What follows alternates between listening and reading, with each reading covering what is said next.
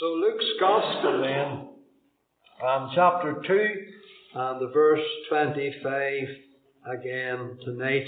And behold, there was a man in Jerusalem whose name was Simeon.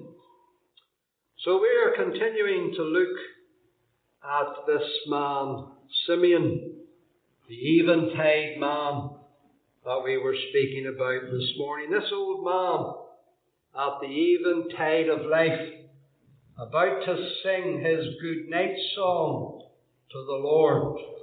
And I hope that we'll all be able to sing it with him, and be able to sing it like him, with the same saving faith that he had in that holy child Jesus, which he held in his arms. The thing that I want to point out, several things tonight, continuing from this morning, but the thing that I want to point out first of all tonight is Simeon's location.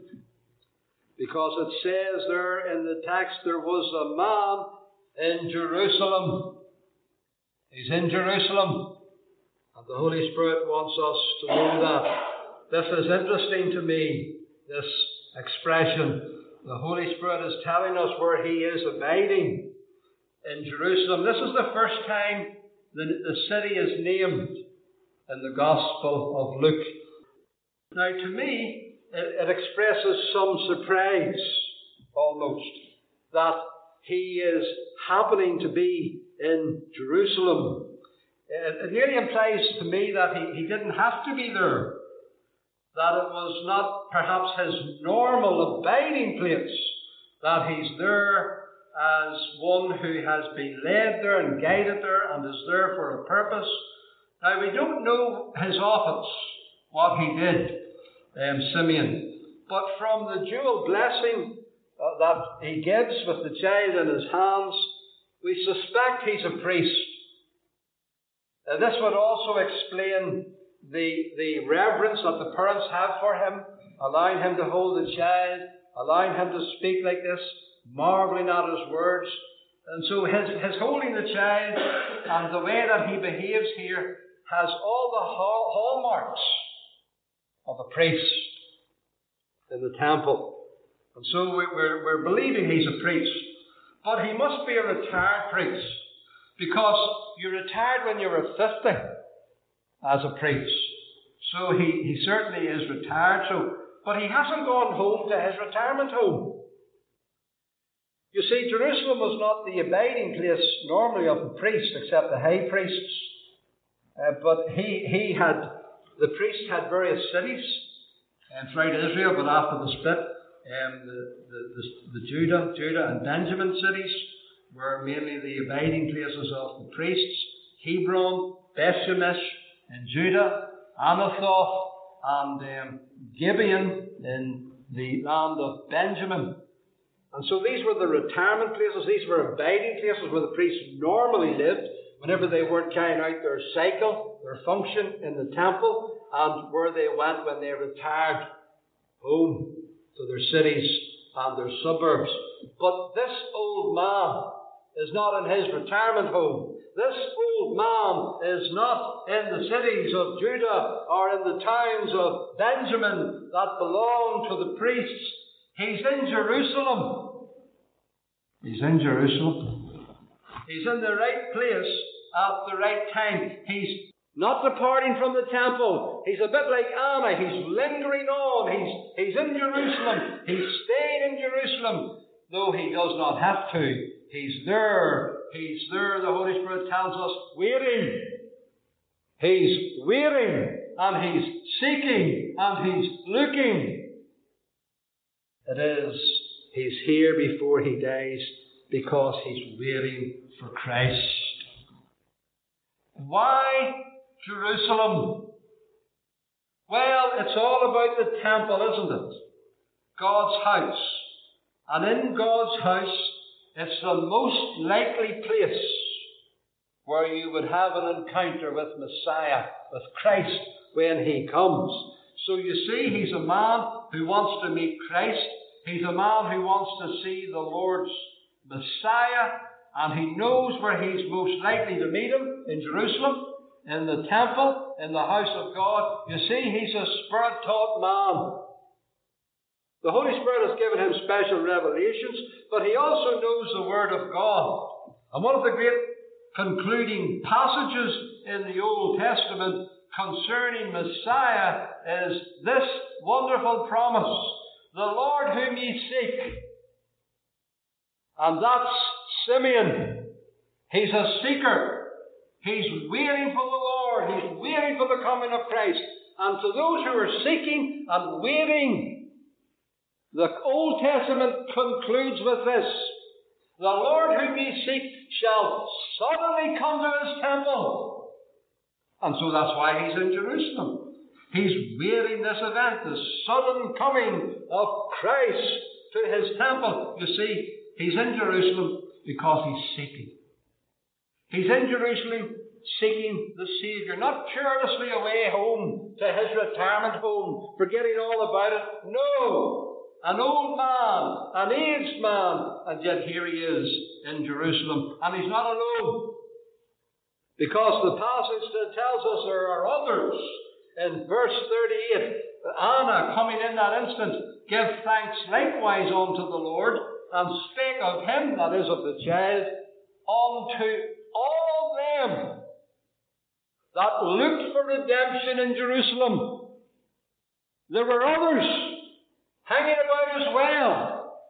There was a spirit of expectancy.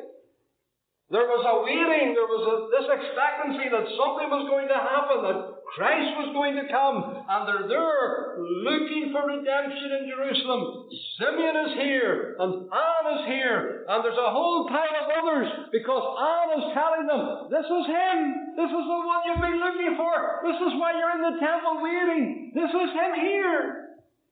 Although we're not speaking of Anna tonight, but you'll see that there is this spirit of expectancy. Why? Why is there this spirit of expectancy at this time? Because the Sanhedrin have been in Herod's palace. Because the Sanhedrin have made the report of the wise men who came with this story. Because there had been that strange star and reports of one born in Bethlehem. And so they had heard of this, and they're in the temple because they know that if he has been so born, he will have to be brought to the temple for the purification ritual by the mother.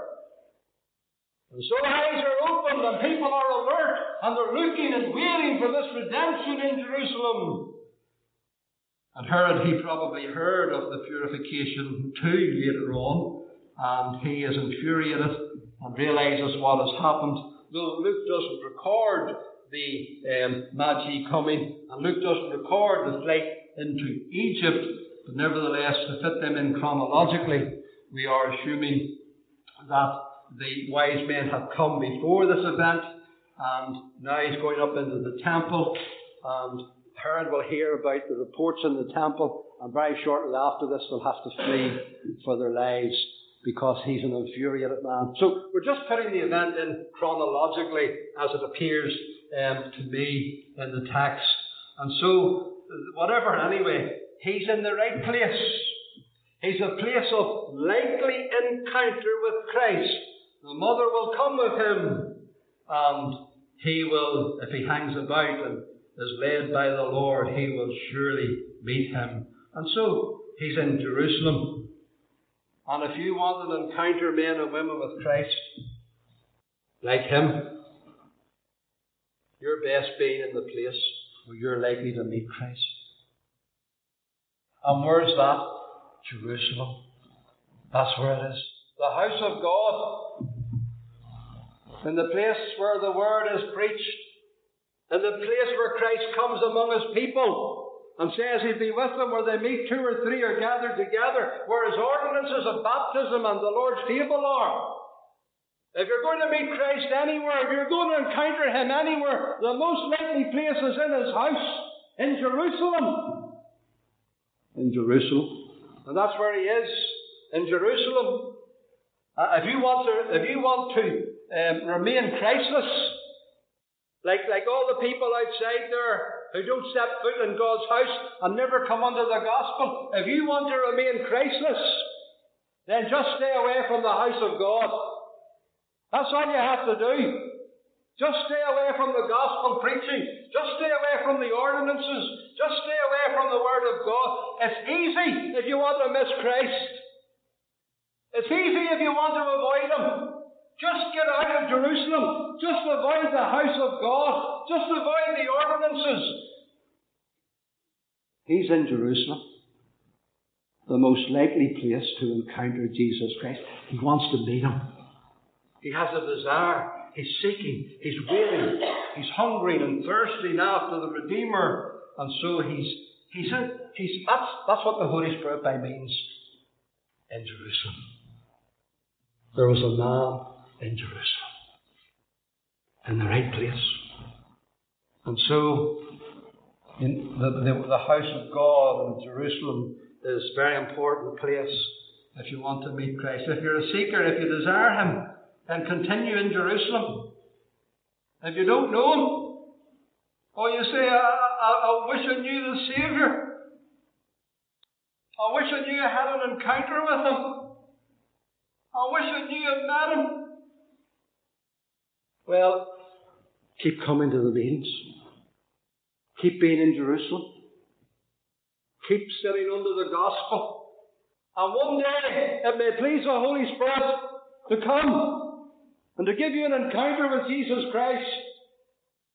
But you'll not have it if you avoid the gospel. You'll not have it if you avoid the house of God. Just stay at home. Just go to your retirement home and forget all about it.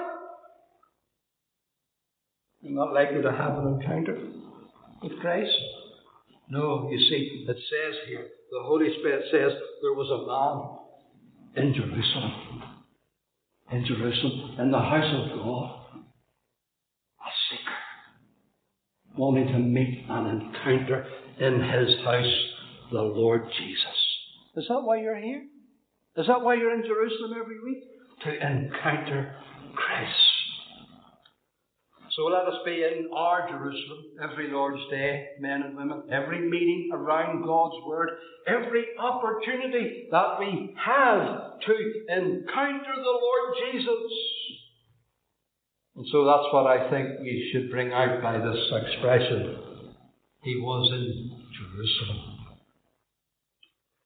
But then the Holy Spirit next draws our attention to His name. Because it says here, whose name was Simeon. He had a name. The man that we are to behold. The man that the Holy Spirit would draw us in to consider. He is telling us that this man in Jerusalem has a name. And the Holy Spirit wants us to know that name. You see, it could have been left out. There are very many men in this gospel who encounter Jesus Christ, and their names are not given because their names were not important, and their names had no significance or no meaning to the narrative. And they could be left out. But this man's name can't be left out. We have to know this man's name. There's something about this man's name that the Holy Spirit is alerting us to. There must be something edifying if the Holy Spirit takes up space and says his name is Simeon. And so we can't just jump over that word. We have to pause and behold and think even about the name. It's not a rare name in the Bible, you know that. There are 5 Israelites in the Bible who bear this name. He is one of them, of course, but there are 4 others. There are 2 from Old Testament times, and there are 3 in New Testament times. The first, of course, and perhaps the most important in the Bible in some respects, is Simeon, the second son of Jacob by Leah, born after his brother Reuben. And he is the father, of course, of one of the 12 tribes, and one of the tribes bear the name Simeon. So it's a tribal name, coming from that ancestor, the second son of Leah. And then there is in the genealogy in Luke chapter 3, fitted in there, an ancestor of Joseph's called Simeon, another descendant of Abraham, not the tribe Simeon, but another descendant who is an ancestor of Joseph. We know nothing about him at all, except that mention in Joseph's genealogy in Luke chapter 3. And then, of course, there is a teacher at Antioch, Simeon, who's called Niger. He was a teacher in the Antioch church. And then, of course, this is also the original name, the original Hebrew name of Peter. Peter is called by James in the Hebrew tongue Simeon, although we usually give him the name Simon Peter. But it is the second son of Jacob, the brother of Reuben. He is the first to bear this name, and he is the one whom we would obviously think about whenever we read of this at any other time, because we would suspect, well, if he's called Simeon, he must be called after the son of Jacob, Simeon. But as we examine Simeon's life, we do not feel that the Holy Spirit could be drawing us to the character of Simeon, because Simeon in the Old Testament is not like this Simeon. The Simeon in the Old Testament is a violent man. He is a vengeful man. And this old man, Simeon, we picture him as the very opposite of that. Mild and gentle, able to take a little child in his arms and nurse that child and prophesy at the same time. He's not feeling awkward. So there's a gentleness here about this Simeon. Unlike the Old Testament Simeon. Yes, the Old Testament Simeon did take up something in his hands. Of that we are certain. We read about it. He took up a sword. And he went to Shechem. To the man Shechem and his father. And he slaughtered the whole tribe, all the men, and they've just been circumcised, and all the wee male babies as well. All of the males, he slaughtered them all with the sword in his hands. But this Simeon doesn't do that. This newly circumcised male child, Jesus, he takes him in his hands. He embraces him. He holds him. He keeps him alive. He guards him. He shields him. The very opposite of the Old Testament Simeon. So the Holy Spirit cannot be referring to the character of Simeon when he gives us the name of this man here. In fact, he is the complete opposite and contrast to him. What is it then that the Holy Spirit is pointing out when he tells us about this? What is it that we are to think about?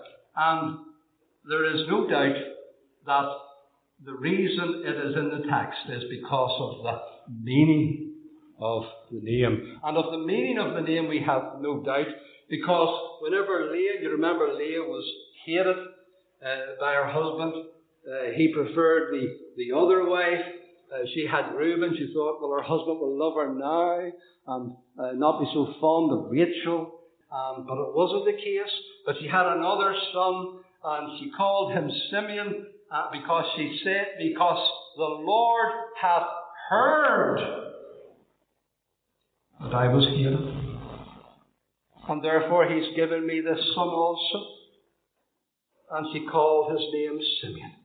And the verb is heard. The Lord has heard. He's heard. And this man bears the name hearing. He's the hearing man. He's the man that heard the Holy Ghost. He's the man that heard the promise from the Holy Ghost that he wouldn't die until he'd seen Christ. He was the man that heard, and he believed what he heard, what he was taught by the Lord. So the Holy Spirit is telling us, here's a hearing man. And I think that that's what he must be drawing our attention to. His name encapsulates him. Simeon is one who has hearing. He is one who has heard. He is one who has hearkened. That clearly identifies this man. It was revealed unto him by the Holy Ghost. He heard God's word.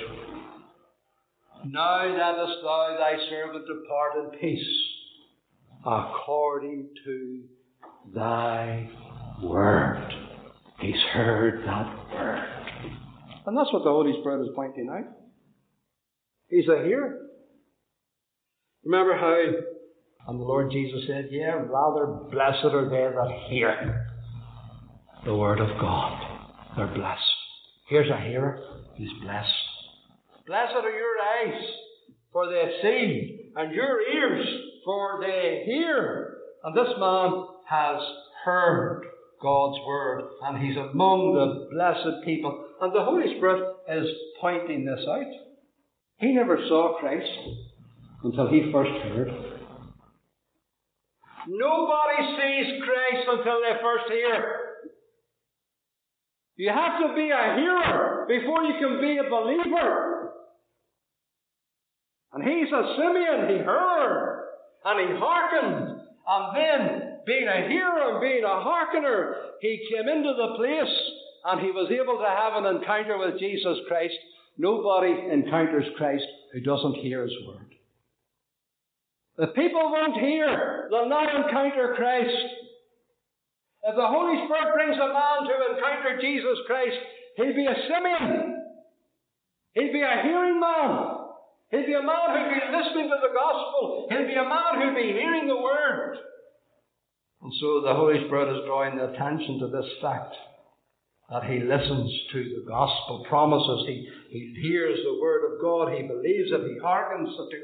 He obeys it. And he comes into the temple and he encounters Christ afterwards. The word that he heard we will leave to another time.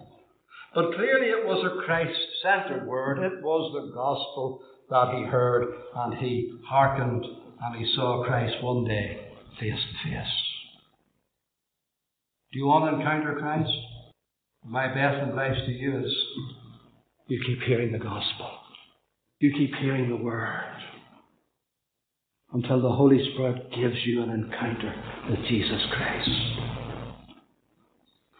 And so you must not only inhabit Jerusalem, you must not only be in Jerusalem, you must be a man whose name is Simeon. Are you hearing? Are you really hearing? Are you hearkening to the word in Jerusalem, in this house? Is that why you're here? To hear? And so you see, you must be using the means of grace in the house of God and in the temple. You must hear the word. You must be under it. Faith comes by hearing. Hearing by the word of God, of course. And so do you see why we preach? So that we will see Simeons formed and see encounters with Jesus Christ taking place. Do you see why God gives the ordinance of preaching? Do you see why God gives his word? So we will hear. He that have ears to hear our Lord say, let him hear. Be a Simeon. You have to be a Simeon to take up Jesus Christ. I hear. The Holy Spirit then proceeds to describe nextly his character. The same man, I referred to that expression this morning, his humanity is certainly highlighted by the Holy Spirit. But this same man, what kind of man is he? What has hearing made him into? This man who comes to prophesy. All his time in Jerusalem, how has it influenced him and moulded him and affected him? Well, two words the Holy Spirit uses to sum him up. It says the same man was just and devout. He was both. First of all, just, and then secondly, devout. Now that's a good combination. That's an essential combination. Just is what he is before man. He's just before men. Devout makes us think of his religion before God. He fears God. So there is his attitude to men, one of justice and integrity and righteousness, and his attitude to God, one of devoutness and reverence and godly fear. That's an essential combination. He is both righteous and religious. In other words, he cares about both tables of the law. The justice part is the second table of the law, and the devout part is the first table of the Lord of the law. But he is righteous, first of all. Now, he's not the only man on the scene who is righteous. You remember how Matthew told us concerning Joseph, Mary's husband, that he was a just man. Joseph's the same. There are two just men in this scene. Joseph and Simeon are both just men.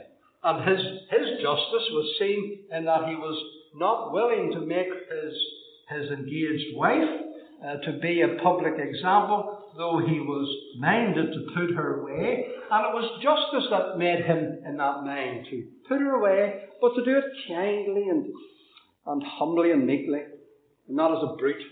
So that was coming out in Joseph. He's a just man. And here Simeon is that as well. Now, some people have suggested that it just means he's a saved man, that he's justified, that he has a righteousness given to him in grace.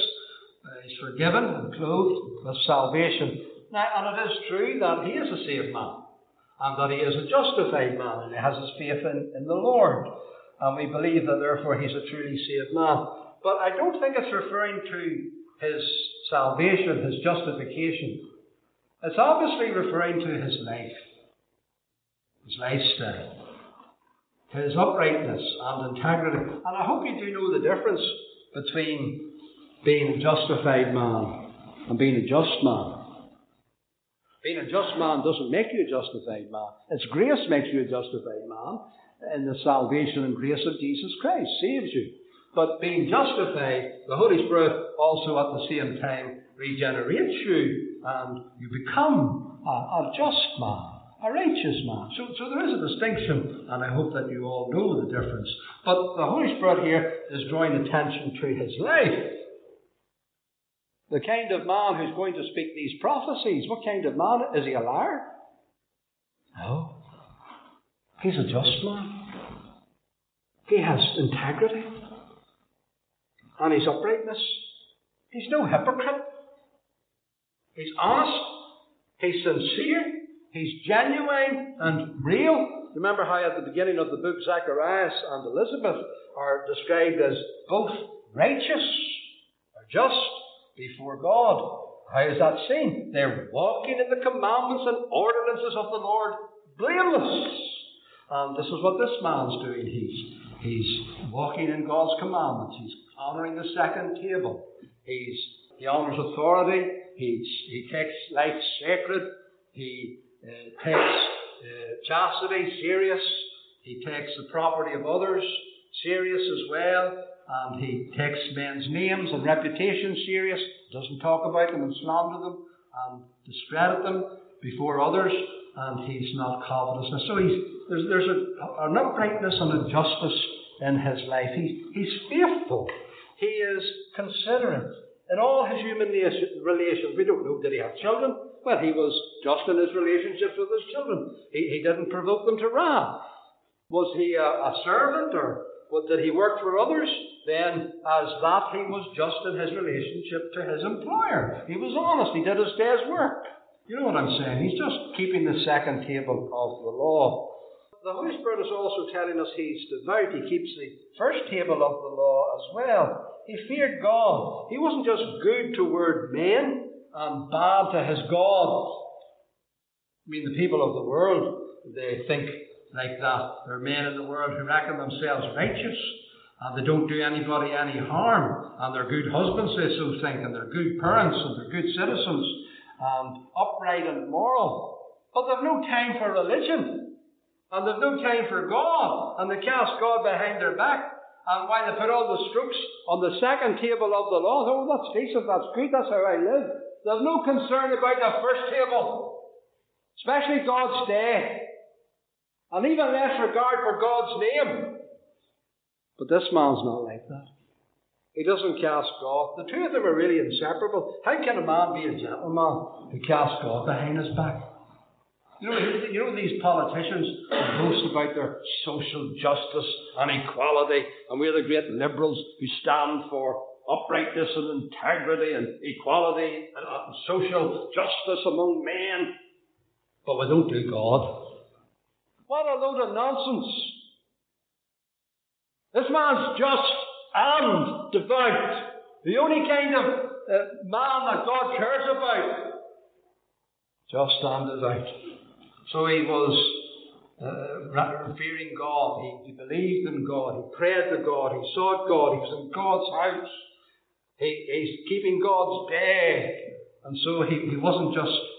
The Holy Spirit isn't drawing attention that he's a scribe, or he's not drawing attention to the fact that he's a priest. As I say, there's a question mark over these things.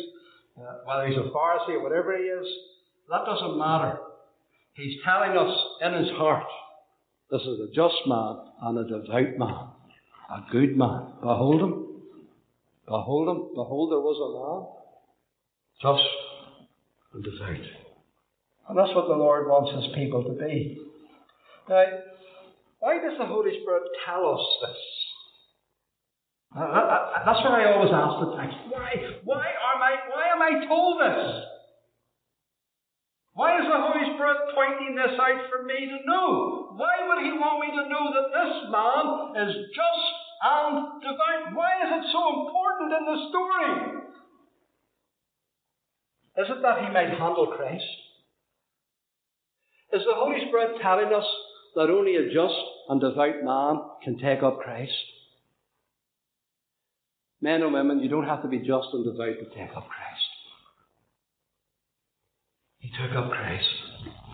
And he says, now have mine eyes seen thy salvation. A just and a devout man doesn't need salvation. But he's not taking up Christ as a just and a devout man. He's taking up Christ as a sinner.